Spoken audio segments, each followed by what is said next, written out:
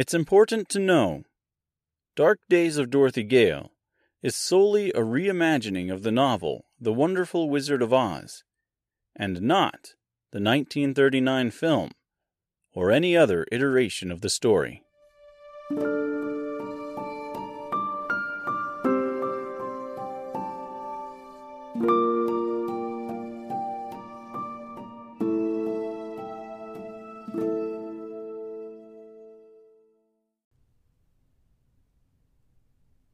Dark Days of Dorothy Gale, Aftermath, for episodes 28 and 28-2, Chapter 38 of Dark Days of Dorothy Gale, The Living Forest, and Chapter 19 of The Wonderful Wizard of Oz, Attacked by the Fighting Trees. A wise man once said something, I'm sure. And I'm sure whatever he said was, wise. I, on the other hand, said, it can't be that hard to produce a 3 to 5 episode a week podcast. I can totes do that easy. To be fair, most of this process has actually been somewhat easy. Strangely enough, it's been easier than producing the old single-episode-a-week shows of my past, 2 Guys, a Movie, and a Podcast, and Off All Day, both of which are delightfully evergreen, kind of, and still available on your podcast app of choice. But why am I talking about old shows instead of the current one? I guess the world will never know. Anyway, let's talk about Dark Days of Dorothy Gale. This week, I'm talking about Chapter 38, The Living Forest, and 19, Attacked by the Fighting Trees. I don't know why, but sometimes when I say fighting, I get like a weird Irish tone. Attacked by the Fighting Trees. I don't know why, and I apologize. It's probably not even that good of an Irish tone. Anyway, these episodes clearly go hand in hand, even if they are pretty different from one another. Baum's book uses these final chapters to highlight his characters' abilities and how far they've come. Kind of in the same way he used the Road West chapters to show off the Scarecrow's mad abilities when it comes to snapping birds' necks. Obviously, for my book, there has to be differences here. Not just because that's the nature of adapting and rewriting a story, but also because, the Woodman isn't traveling with Dorothy in my book. Though he would have been a huge help here. I mean, he could have walked through that bramble right up to the heart of the forest and taken his axe and, well, I'm getting ahead of myself, aren't I? Dorothy, Mr. and the Lion are all trekking through the mountains and woods here. It's not a terribly difficult journey so far. The terrain gets a little iffy and the path disappears altogether before eventually becoming a nest of snake-like vines. But for the most part, it's not too bad. They're guided by a compass, kind of, given to them by Joseph. It's unmarked, but it will supposedly always point them to the blue ocean. Have I ever mentioned how much I love the movie Thank You for Smoking? I'm pretty sure I have. I've probably even mentioned this quote in this very podcast before, but it bears repeating. There's a line in there in which a movie producer, played by Rob Lowe, says, most problems in movies can be fixed with one line of dialogue. Thank God we invented the, whatever device. That's pretty much the compass here.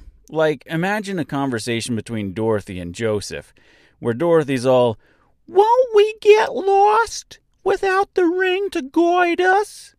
And old Joey, he reaches into his pocket and pulls out a compass and says, nah, thank God we invented the, whatever device.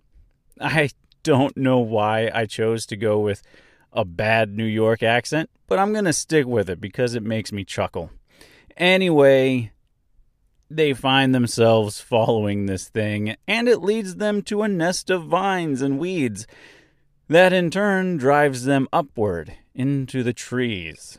Mister isn't exactly excited about having to use the trees, but Dorothy points out there's really no other options. I also want to point out that Dorothy in these chapters has become much more understanding.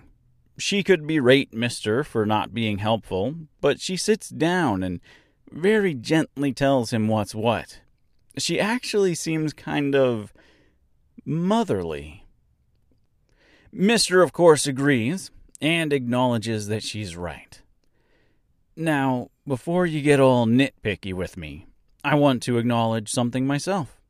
I realize Dorothy isn't actually being attacked by fighting trees in my book, so I guess go ahead and throw that on the pile of differences. To be fair, this is the living forest, not the fighting trees. At one point, this was titled The Living Forest Part 2. I mentioned super early on that I like the idea of the trees and forest all being connected by a massive system of roots that just exists below the surface of Oz. And that would mean that the living forest, this one in this here chapter, is actually connected to and part of the forest and trees that attacked them early on. You know, when we first met the Tin Woodman. Dorothy fights her way through the trees with relative ease for a while, before being overtaken by the thorny vines. The lion breaks out some loyal courage here and saves her, sacrificing himself in the process. Dorothy gets the bright idea to just, start a forest fire. After all, Smokey the Bear has been telling her entire life that only you can prevent forest fires. I know. I used my lion voice. I can't do a cool Smokey impression. Actually, I'm not even sure what he sounds like these days. It's been a while since I've heard from him. That being said, whoever is in charge of casting the voice of Smokey the Bear, I'm available, if you don't mind him sounding like a parody of Richard Nixon. She has a matchbook and gives it the old college try a couple of times. She fails, but like the little engine that could, she thinks she can, and whoosh! She manages to get it started. Eventually. If it were me, I'd probably just be SOL. I can hardly start a match with a matchbook to begin with, and I'm terrible under pressure. I panic, I get short of breath, my arms get shaky, my legs get wobbly. But also, I probably wouldn't make it this far anyway, so there's that. I wish I committed more to the description of the heart of the forest. I say it's heart-like at one point, then I describe it as being like an artichoke.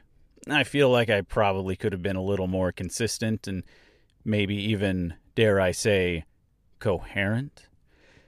In The Wonderful Wizard of Oz, attacked by the fighting trees. See, there it goes again. We are treated to some heroics from the Woodman. This chapter has some fun reminiscing about the wizard. Dorothy has forgiven him. The Scarecrow is still happy with his brains. The Woodman still happy with his heart. And the Lion is maybe just a little bit more critical, saying, "If only the wizard had taken a shot of that delicious liquid courage, he would have been a brave man." Not his exact words, by the way, but you get the idea. We get some more from the Guardian of the Gate here as well. He is generally regarded as being good-natured, but I still insist on voicing him as somewhat annoyed. I like the idea that he's not particularly happy with the Scarecrow leaving.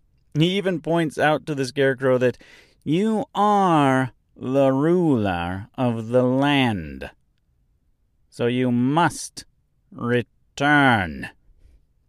Overall, though, it's a pretty hopeful chapter. My biggest criticism with this book in general really begins here. This is like 5 minutes long.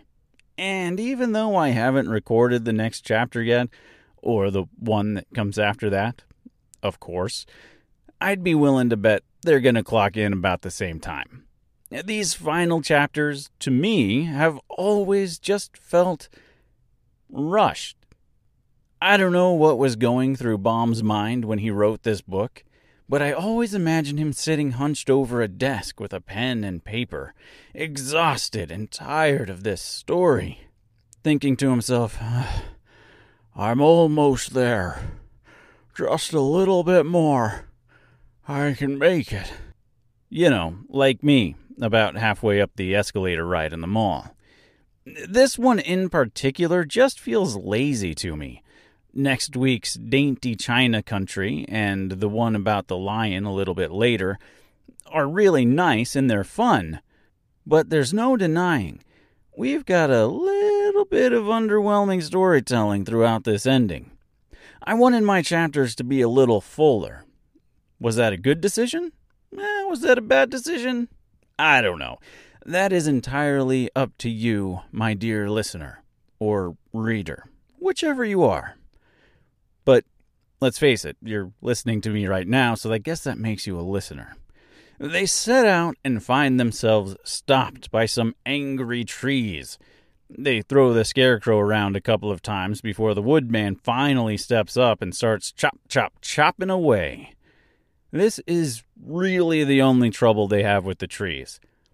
The rest of them either aren't alive or simply don't care about the travelers. They come to the conclusion that they're not really alive. Anyway, that's neither here nor there. It ends with them standing in front of a wall that appears to be made of fine china. The woodman says he'll make a ladder. And that's it. Chapter over. This ending also feels a little bit, what's the word? Abrupt. If I missed something or failed to address something you feel I should have, by all means, let me know. I'm always open to questions, comments, or constructive criticism. You don't have to like what I make, but you can still be nice about it. I know you can. I believe in you. The contact info is Dark Dorothy G on Twitter, Dark Days of Dorothy Gale at Outlook.com, The Ordinary Sun, that's S-U-N, on Instagram. Also, if you're interested, there's a Facebook page that rarely gets updated, and I have officially launched the Dark Days of Dorothy Gale website. It is simply ddofdg.com.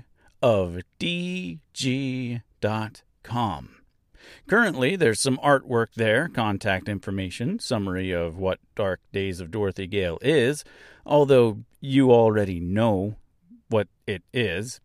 But, it's got stuff like that. At some point, there will be even more artwork and links to t-shirts and stickers and all that fun stuff. But for now, it's pretty basic. But it's there. Also, it looks way better on mobile than on desktop. That just seems to be the way things are these days. Again, that's ddofdg.com. Come back next week for Chapter 39 of Dark Days of Dorothy Gale, Idnis Etzah, more commonly referred to as China Country, and Chapter 20 of The Wonderful Wizard of Oz, The Dainty China Country. Thanks for listening. I love you all.